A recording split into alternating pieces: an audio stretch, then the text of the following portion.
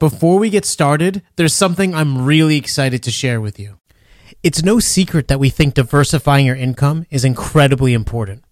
One way that we do it is by investing in rental properties. We've done a ton of research, interviewed experts, and invested over $100,000 of our own money in income-producing rental properties. I am proud to announce that we're launching Rental Properties for Passive Investors. It's a course on exactly how you can passively invest in rental properties. Like our podcast, it's incredibly actionable and details exactly how we've both purchased and managed our rental properties. It also includes a year of Investable, the analysis tool we use to make sure the rental properties we purchase are actually profitable.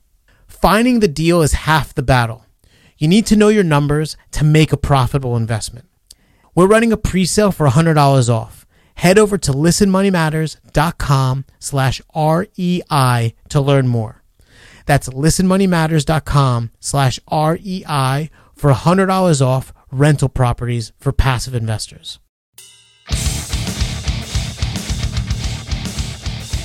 Hey everybody, welcome to Listen Money Matters. The difference between analysis and action is success. My name is Matt and I'm here as always with Andrew. Andrew, how are you and what are you drinking?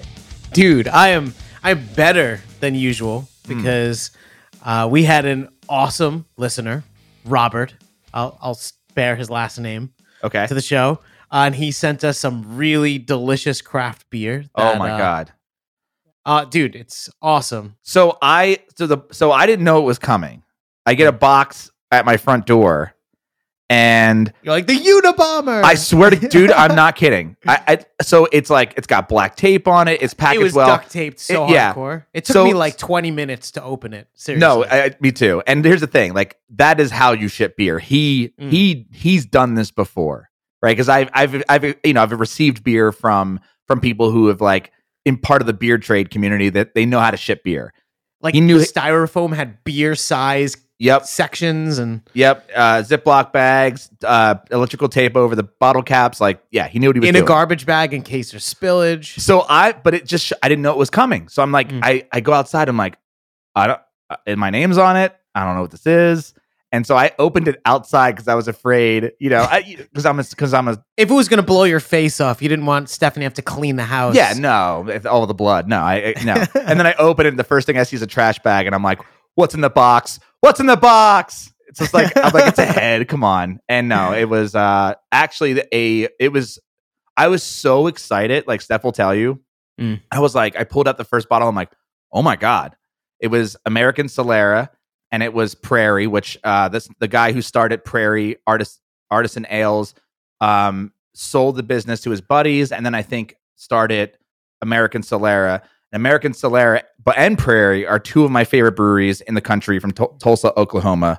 And I was like, holy shit. And I just kept pulling out all these cans. I didn't even know they made IPAs. We don't have them here in Colorado. So I'm pulling out IPAs in cans. I'm pulling out American Imperial Solera. Stout in there. Dude, I was so giddy with excitement. So which one are you drinking?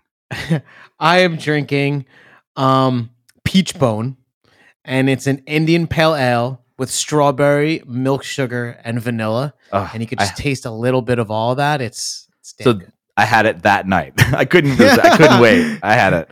And then I'm drinking American Solera Jam Skate, which is a double IPA with Enigma, Citra, and Simcoe, 8% alcohol.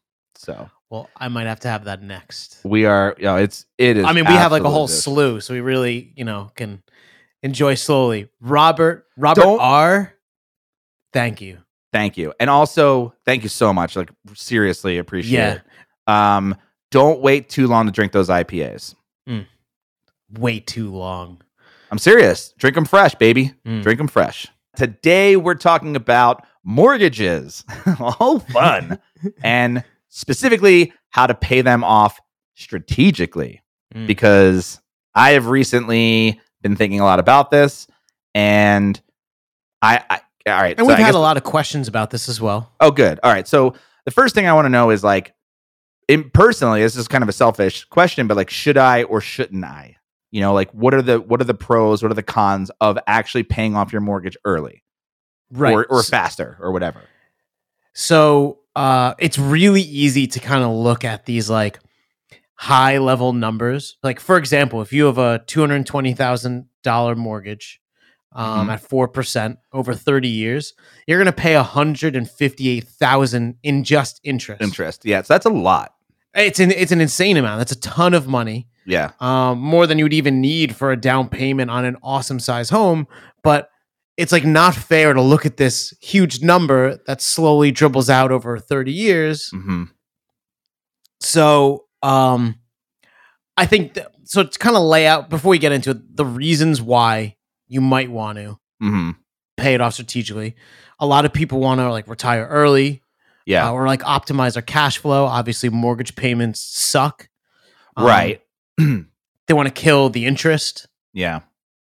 I mean, it is an expense. You know, it's there, and it's probably your biggest expense. And so I look at it and go, how do I get rid of this giant expense? But let's get into like why this even might make sense. Yeah, or why even do it? Why would you want to strategically pay off your mortgage faster? So one thing that like immediately comes to my mind, or something that would make me consider it, is I've been unsure about the market lately. We got all these tariffs going on.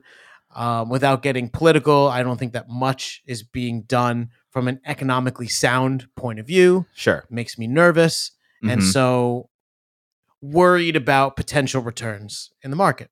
Yeah. Well, one way to lock in your returns is to pay off an X interest loan. So if you have like a 20% interest credit card, if you pay that off, you're guaranteed return on paying that down. And the same was with the mortgage. If it's 4% interest, you could at least guarantee 4% return on your cash. Right. Over, 30 years or whatever. Sure. So that's definitely a viable reason. Right. Okay. What about wanting to get like the whole FIRE movement? People want to get to FIRE, be completely debt free. That's another reason to want to do it, right? Definitely. Yeah. I mean, if you want to like reduce your expenses extremely low so that, I don't know, like not to like say you shouldn't have a shack on the beach and fish, but if you wanted a simpler life without things holding you down. Like loans. Right. Look, Mr. Money Mustache was able to get his expenses to like $30,000 a year by paying off his mortgage. Right. So some freedom certainly comes with that. And then, but what's the, like, okay, I understand that. And that makes sense to me. But at the same time, that increases your monthly expenses during this in the short term, right? For sure. So what are the cons then? Because I think the con is, one, obviously I just mentioned, higher, your cash flow is kind of locked up in paying off your mortgage. And if you're buying a rental property, for example, don't you want to use your loan as leverage? Like, isn't that a good thing? You'll get a higher return because you're going to have to put less of your own money down. Right. To kind of like do the deal. So for this maybe doesn't necessarily apply to rental properties. And I know yours is, and we're going to talk about it specifically. But the thing is, it just won't perform as well as a normal investment. Your mortgage is a 4% interest rate.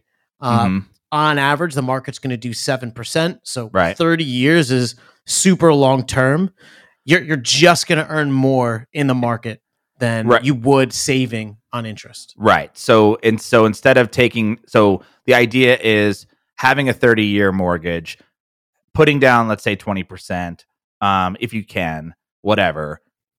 You're only, you're paying 4% in interest. Sure, you're going to lose $158,000 on that 220, but if you were to take that same amount and put it in the stock market, you would make more. And so therefore your money's being tied up in your house when it could be actually used in the stock market, which would make you more money than you paying off your mortgage faster.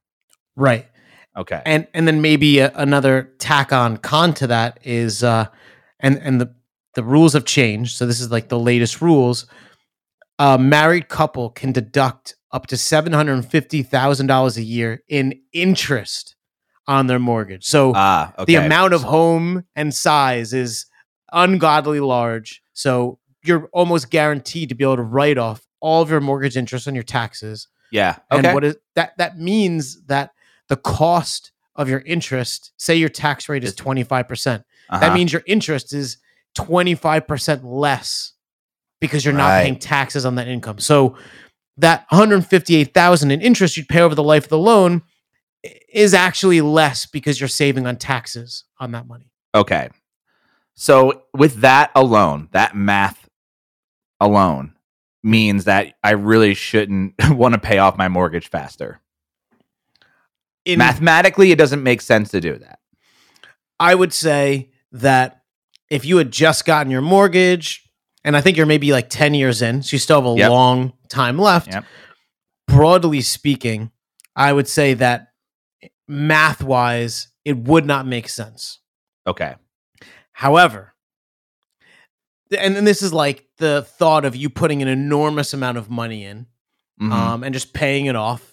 But I think that if you sit somewhere in the middle where you look to accelerate the payoff, you shave off some of the risk you might take by being fully invested in the market. So if you're not sure the market's going to do good, take some of the money you're investing, put it towards your mortgage because you're going to get guaranteed return on that. Okay. And we have a bunch of ideas on how to do that effectively. All right. Let's say right now I have I owe $130,000 on my mortgage. My house is worth $135,000. Fuck you, real estate. I have probably $130,000 just in that I could make liquid quickly, from Betterment and my Roth and savings and stuff. Do you think it would be very stupid for me to take all of that money out and literally pay off my house tomorrow? Yes. Why? So it's this thing. It's called the time value of money, right? And so the reason the time value of money exists is because, like, if you held cash or if you put it in investments and it's yours, it'll be worth more in the future. Yes. But people are willing to pay a cost for that money now. That's why there's like interest on loans. Because people need money now. Right. You said to put all of your money in. Let's like all the money that I have, right? I can pay off my mortgage tomorrow. I can do that. Therefore, no more mortgage payments. Somebody's renting it right now. I would have rental income, but ultimately I would have nothing. Like I would be left with, I would have nothing. I would have one asset, which would be my house, my condo in New Jersey. Right. So, okay, Matt. So you put $130,000 into your mortgage. Yep. Let's say that you have 20 years left on your mortgage. I do. Right? Perfect. Average return in the market is going to be 7%. 20 years is a super long time. Yep. That $130,000 in 20 years will be worth over $500,000, $503,000. Okay. So but my house will not be worth. But your house will not be worth that, right? And so then all of your capital is locked into this one property. Yeah. You can only tap it with, a HELOC or selling it. Sure. It wouldn't. I don't think that would be a good idea, especially because you're not living in the house. You're not really reducing your costs. It's a rental property. So let's say that somebody just has $130,000 in cash sitting in a savings account right now, and they also, they're in the same. Like, does that money make sense?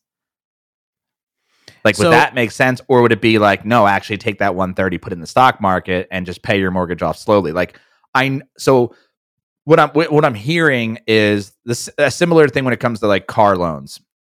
It's like, why would you want to pay your car loan off faster? It's a 2% interest rate, right? You can make 3 times the amount of money putting those dollars that you would be putting into your car right now to pay it off faster into the stock market. You would actually make more money than it would be to pay that car off sooner.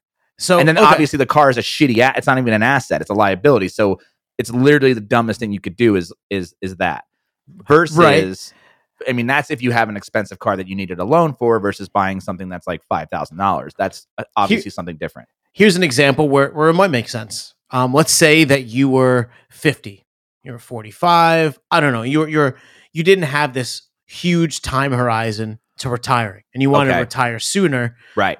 Investing in the market is that much riskier because we're like collapsing. We're from long term to like medium or short term. Sure, right. And then it may make a ton of sense to invest essentially in the mortgage because you're guaranteed that return. It's safer. Right. Right. And so I think that is certainly something. So age factors in on this decision. Or risk appetite, right? Like if you're completely afraid of investing in the stock market, we could tell you 10 times out of 10 times you'll make more money in the market, but don't stuff it under your mattress. Like at least put it towards the debt. Okay.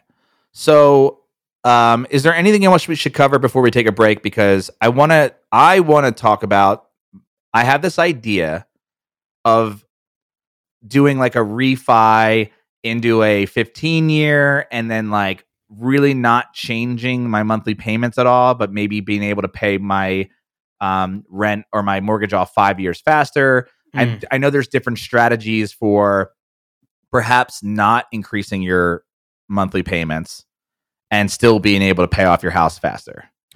So we have exactly 4 strategies, okay. One of which Laura and I are using for our current mortgage. Okay, that will get you done faster and makes like the most sense mathematically. All right, then let's take a break. And you want to jump into that? Yeah, let's do it. All right, take a break. We'll be right back. All right. So tell me just right now, what are you doing to pay your mortgage off faster? Like, what are you personally doing? So, Laura and I, when we bought this place, we bought it knowing that we didn't like, we bought it knowing we're not going to be here for the rest of our lives, right? We may be here for like 5 years, maybe 20 years. I don't know. We don't know. It's likely that we'll move. And so we made a mortgage decision based on that. What was the factors? Like, what were you looking for? Like, what were the criteria for the mortgage? We wanted the lowest interest rate possible. Okay. So we wanted to use the fact that we knew that we weren't going to be here for 30 years to try and reduce our costs. Did you, when you shopped for the mortgage, did you like compete, like make banks compete to get lower and lower interest rates? For sure. Okay. And I think specifically we wound up choosing Wells Fargo purely based on rate. I mean, they just had. What is your rate, if you don't mind? I think it's 3.25%. Oh shit, low. Okay. Yeah, and so the way that at the time, I think mortgages were about 4% or so. Yes. I downloaded the historical mortgage rates in the U.S. And it's like by month over. I think they have it back to. I don't have the spreadsheet open now. They have it back many, many years, and there are occasions where there's a 30-year rate, and then there are ways to like reduce that rate. So like one way might be a 15-year, right? Because it's less risk for the bank, so the rate might be lower. Yep. But the lowest rates we were able to find were in ARMs or adjustable rate mortgages. Right. And so what I see you like getting excited. No, it's scary. Well, see, that's the thing. It's really scary when you don't understand the product and you don't do some research. And this is why I got the mortgage rate chart, because I wanted to understand what could the possible worst scenarios be and like what are the real costs. So we went with a 7-1 ARM.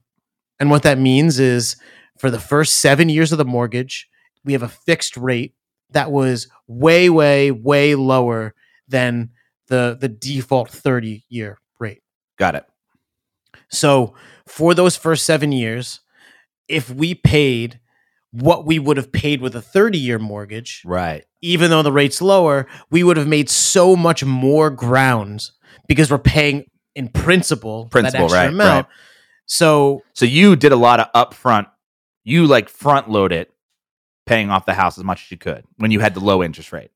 Right. What guaranteed we did is low interest rate. It's basically interest rate arbitrage. Like we would have never looked at. We wanted to buy more house. You know, we're going to put 20% down. Yep. And that 20% came from the other house. You sold the house. You had extra. Right. Right. But it's not like we had enormous amounts just sitting that we wanted to put towards the house. Sure. The point being is we're going to put 20% down.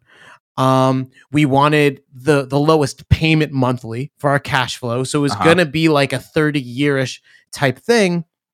But when you fit it into the 7-1 ARM, the payments are less. We were comfortable with a 30-year payment. And so we can make more progress, paying as if it was 30. Okay. But I want to finish explaining the ARM so that maybe the risk feeling, or at least you understand it. Okay. So the 7 years, the rate is fixed, and then the rate can change. The 1 means that every year the rate can change after 7 years. After 7 years. So on the 8th year it can change, and then the 9th year, every year it could change based on the market. Right. Change one time. And there's a cap, and it may be different for other mortgages, but the most it can change is it could go up 1%. Okay. Year. And so I downloaded the mortgage chart. I looked at historical things. Yeah. And there are almost no cases where we would even be hitting that cap. But I assumed that it would go up 1% a year. And I think I capped it at, I don't know, I forget 10. the exact number, like 7%. Okay. Some like insanely high amount. Yeah. And if we paid it like a 30-year from day one, yes, it would never not work out for us. Got it. If we kept it for 30 years. The thing is, sure, you're not going to. Right, because we're going to probably sell this well before 7. I think we're like 3 years in. And okay, this makes sense to me now. So you did the 7-1 knowing you were going to leave before 7. So I don't have to worry about refinancing it. Right. So you got locked in at a super low interest rate in the first 7 years, but you knew you were going to be out. So, so even if you get out under 7 years, like you don't even have to risk that 1% increase every year for the next 12 or 20 whatever years, 23 years. But the thing is, like after 7 years, or really 8 years, because you have that 1 year where it floats. Yeah. It'll max go up 1%. So that would put us at 4.25%, which is still awesome. Yeah. We could then refinance. Right. And so we could literally refinance into another 7-1 ARM, or, our property value is increasing. And so there's a lot of decisions that we can make, a lot of levers we can pull to keep it from making. In those first 7 years, did you pay more than what the monthly payment was? Some, but like 90+%, I would say no. Okay. So you were just paying as if it was. So you had relatively like a low mortgage payment. Because, I mean, look, Laura and I have high risk tolerance. Sure. And the thing is, like, we just wanted to optimize our cash flow. Yep. And the most likely scenario, like, is that we will sell this before then. And so I'm not looking to save on a 3% interest rate. I'd rather put those savings into our businesses, into rental properties, whatever. Yeah. So do you think that I should think about paying my mortgage off faster at any strategy that you can think of? Like, would you recommend that to me at all? Knowing that it's a rental property, I only have $5,000 worth of equity into it because it's, I owe 130, but it's worth 135 via the Zestimate, which I know is not, entirely accurate, but it's. So check this out. So yes, I think that there are things that you should do. Okay. Knowing that you lean more towards like automation. You want to make a decision or two, put it in place, and kind of just like let it play out over time. 100%. Yes. So, and this is on a mortgage higher like than yours, because I think you said your mortgage is $130,000. 130. But on a $220,000 mortgage, okay, if you paid an extra $20 a month to that mortgage, you would save $7,000 over the life of the loan, and you'd pay it a year early. And so the way that I think that you should view this is similar to the golden butterfly, where you have a portion of your money is in gold, right? A portion of your money is in bond, and then you have other in stocks, because you need other areas to kind of like taper the risk.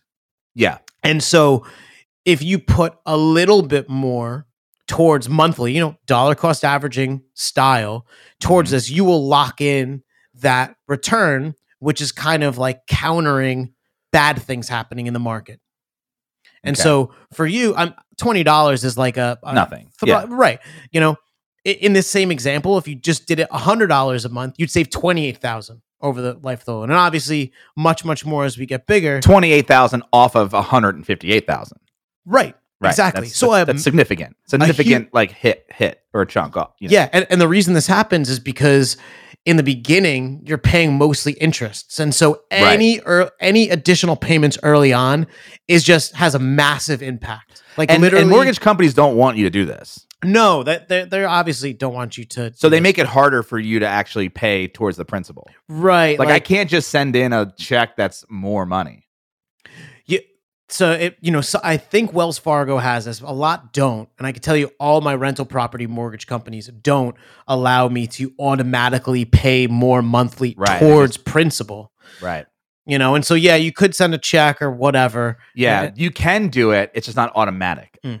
But the point being is like, if say you just did this $100 a month for the first 15 years and then didn't, it wouldn't really change the outcome that much, because the impact of those early payments early on is so much greater than at the end of the mortgage. Yeah. So this is just a matter of just increasing your monthly. You're just increasing your monthly mortgage payment to pay it off sooner, right? And just in incremental amounts. So you're not like saying, hey, add an extra, like double your mortgage payment every month to pay it off in half the time. It's just like an extra $100. And for like kind of a dramatic effect, this $220,000 loan of 4% is going to cost you about $1,350 a month. So $100 over $1,350 is a really small amount of an overpayment with a meaningful impact. So we talked about the ARM strategy, and then this is the pay more sooner strategy. Okay. All right. So not massive, just a little bit. Okay. Can be done. Be done. Seems reasonable, and doesn't put a detriment into your like other investments. Right. Okay. What else we got? So the HELOC. I still haven't heard the one that I'm going to do yet. I'll save the HELOC to the last. It's really the least sexy, to be honest. All right. So then we have one that we called reduce. Way to sell it. Way to sell people to the end of the episode. Like we're gonna save the worst for last. well, a lot of people email us about the HELOC stuff, and so I wanted to give it proper justice. Sure. Maybe put it to bed. Okay. Fair. So this one is called reduce what's required. So if you think of like a line of like the horizon, right? Pay more sooner means like you're kind of above the horizon line, that you're contributing more money, higher than zero. Yep. And reduce what's required is like you go below the horizon line, that you're paying less than what you would have paid before. Okay. And so that's like refinancing? And that's refinancing. Okay. So that's what I could do. So right. So that's what you could do. And there are costs associated with this. Sure. But I think like you have to do closing costs, right? So there could be closing costs. There might be ways that there wouldn't be closing costs. I know like a streamline. Right. Streamline refinance. And that'd be like refinancing with the same company you're currently with. Yep. Different interest rate. Don't all have to come out and inspect the home. Right. There's a lot. Yeah. So super easy. And at the end of the day, the mortgage company knows the rates are lower, and they would rather keep you as a customer than like let someone else offering the same rate get you. And so the reduce what's required piece, it might cost you more in the long term, right? Sure. Because let's say that you have $100,000 loan, right? And you've paid it over time, and you refinance maybe back to 100,000, even though you've paid some down. Your payments are going to go down, but you're going to pay more interest. Yes. Right. Yep. Because you went from a 30-year loan to a 40-year loan. Right. And so like bad deal, right? I mean, like you're just going to be paying more interest for no reason. Right. However, like I think it's worth doing the math on it, or perhaps being very thoughtful about like what you're going to do with those savings. Because if you just refinance it, pay more interest, and then buy a bunch of Orbeez. I don't know. What do people buy now? Let's stick with Orbeez. I don't even know what that is. I know what Arby's is, though. Yeah, you buy just a ton of Arby's sandwiches. Right. I hear they have this great burger. You just buy all of them. They don't have burgers. They have roast beef sandwiches. Roast beef. Roast beef. So appetizing. Right. So if you're that would be a poor decision. So if you're squandering the savings, the monthly savings that you're doing on the refinance, then yeah, you're just being a dum-dum, right? You're just right. Okay. But, first of all, it really is not a terrible decision to do this. Like there are so many ways that you could really destroy your finances, refinancing to a lower payment, like pretty low on the list math-wise of like ruining your shit. And if you were moderately responsible and you lowered your payment, let's say you save $100 a month, and then you take the $100 a month and it goes into a fund that you just invest, or you put that $100 a month into a fund to buy rental properties from, where the return might be close to 20%. Like that would make an enormous amount of sense. Perhaps you could do it, pay a little bit more in interest, and now you're able to reach financial independence sooner as a result, because you've reduced your costs. And I think it's your monthly expenses. Right. So even though you're paying more over time, you're not feeling that effect today. And if you took the savings per month and applied that to something that had a greater return than the return that you're losing with that extended mortgage, then you are being smart. Exactly. If you are just using your house as a piggy bank, then you are being dumb. Right. Then okay. It is again, not the worst financial decision, but certainly a poor one. And so really what you need to do is like almost forget about every number except for that 4% or whatever. And so because that's the number to beat. If it's not going to your mortgage, where is it going? And is it even remotely comparable? Okay. Like if you're going to take it and then buy gold with it, it's just never going to perform as good as putting it into your mortgage. Right. But there are plenty of places, like your own business or whatever, where you could earn more. Okay. I see this on our sheet here. I see something highlighted in yellow, and it pertains to me specifically. You read it in the third person. You want to read it? Yeah. Matt is also considering refinancing the mortgage on his condo. Should he do this? When would it be worth it? Bought the condo for $180,000. It is now worth $135,000 on Zillow. Mortgage has $130,000 left. 30-year mortgage, bought in 2008 with a 4.5% interest, $13,000 monthly payment, including taxes. Rent is out for $1,490 a month and $166 in HOA fees and $125 in management fees. So these are the numbers. When it comes to a rental property, it's completely different because it's not this expense of something that you live in. It is a business. And lowering your expenses sounds like a good business move. Well, so at the end of the day, we could talk about how much interest you pay, whatever, but businesses are successful when they make more money than what they spend. And that is all you really need to know for business. So even if you pay more interest, if you could reduce your monthly costs and take a profit, then the business is successful. So I would say that it may make sense if what you wanted to do is at least set it as a cash flow positive investment.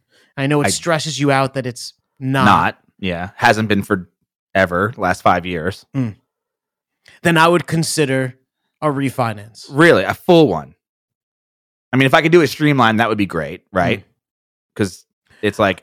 Well, okay. And maybe it's worth saying also is that closing costs have to be factored in. Sure. And, it depends on the closing costs, but it may not make sense mathematically.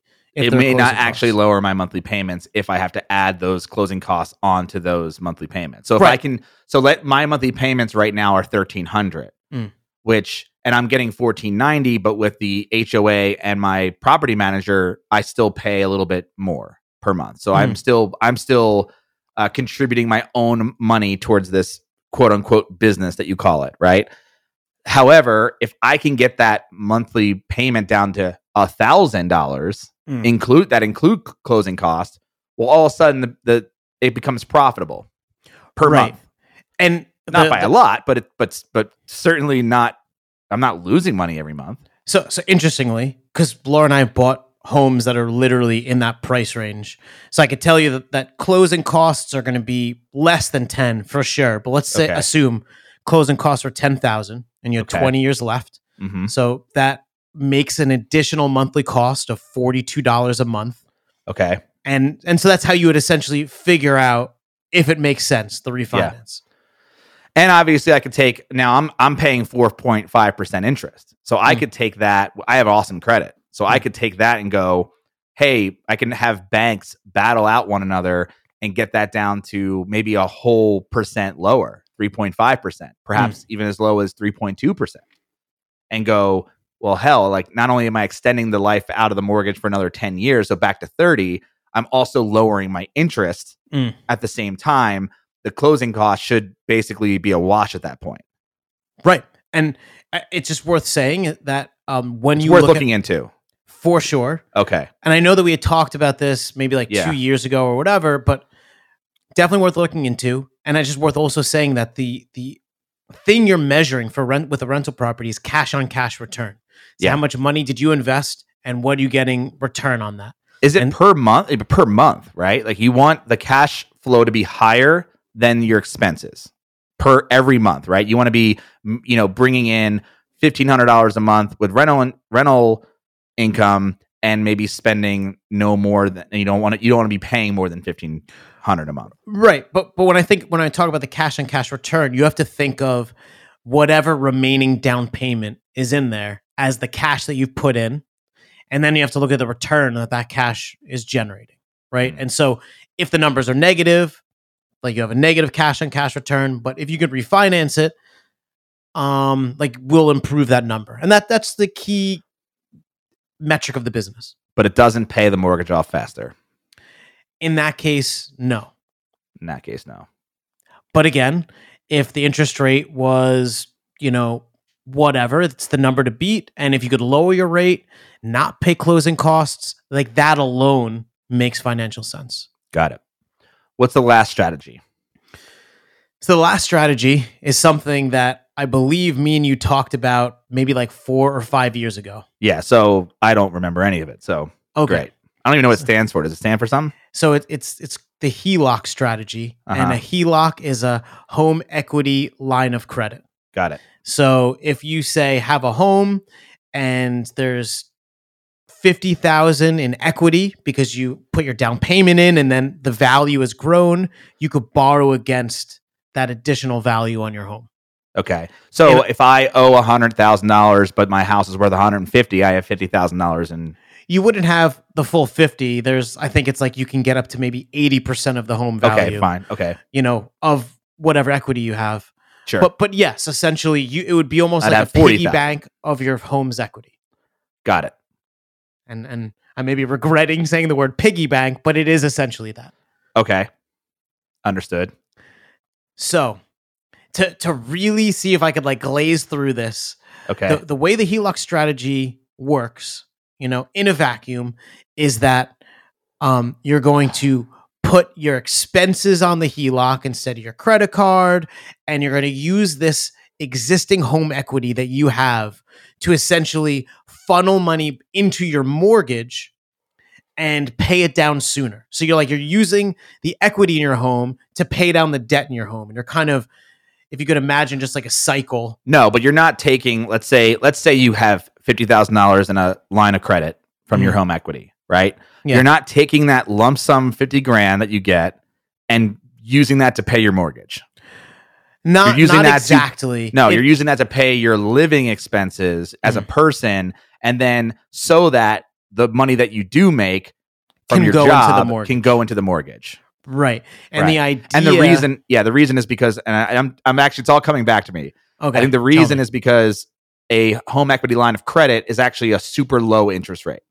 It's a low interest rate, and the way that, so in the beginning of your mortgage, the way it's amortized, you really benefit from paying additional capital in the beginning.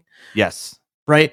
And then also, and credit cards are involved with this, is because for 30 days, And it's actually recommended you find a credit card with 15-day grace period, which is really pushing it. We'll get into the negatives. The idea is you can put expenses on your card and pay no interest for these 30 to 45 days.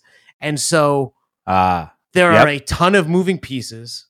Oof, and I'm not going to recommend it because it is so much more likely that 1 month you will make a mistake and the consequences will be far more dire than the savings.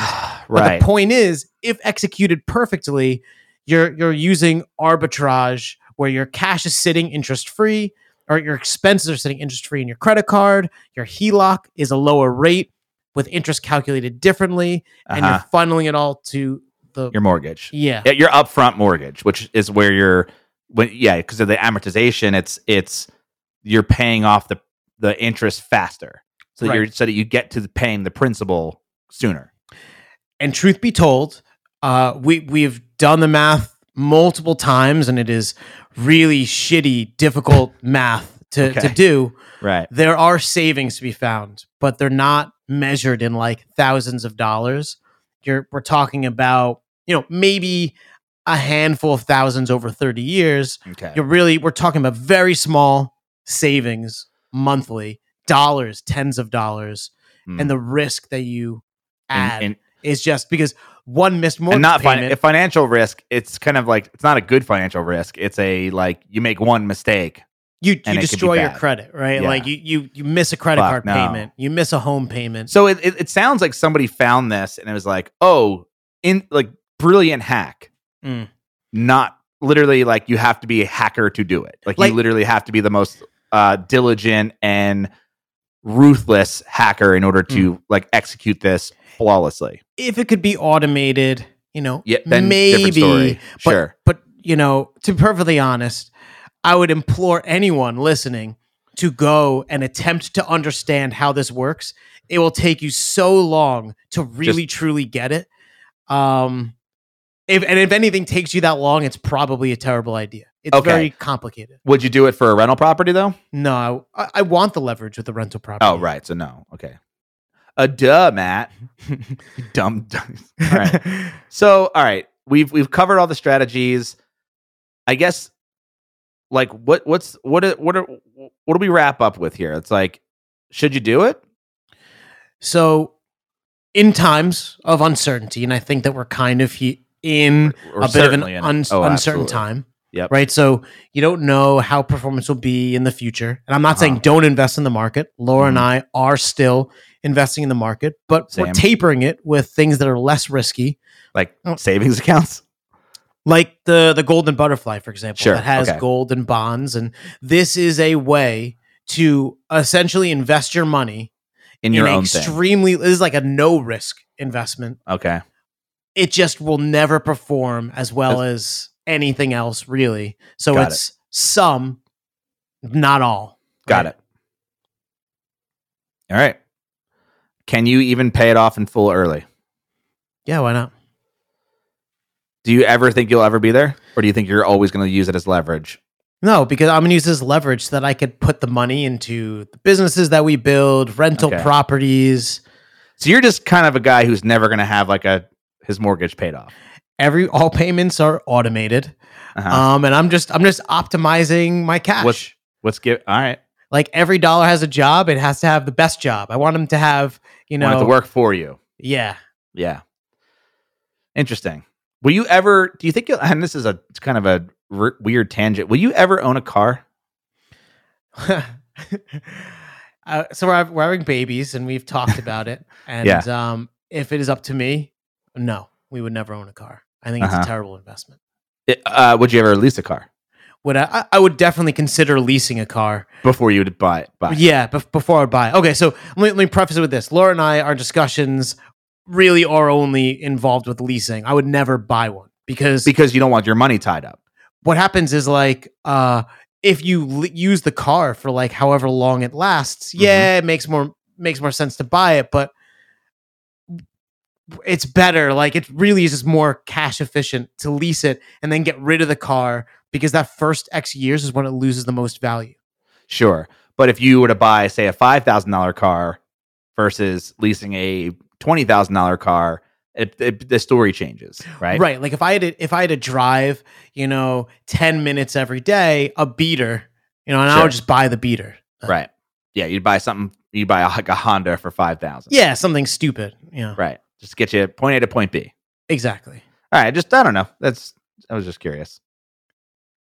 I hope that you never get to call me out on that because I really feel strongly about it.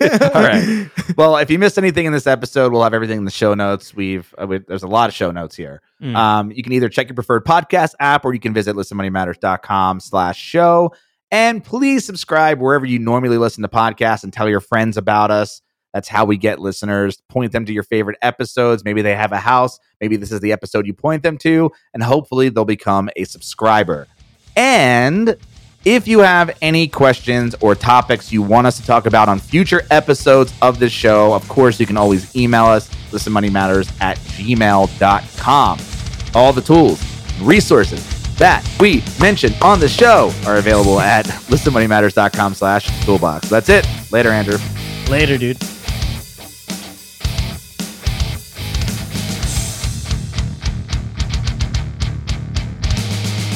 Please tell your friends about this show.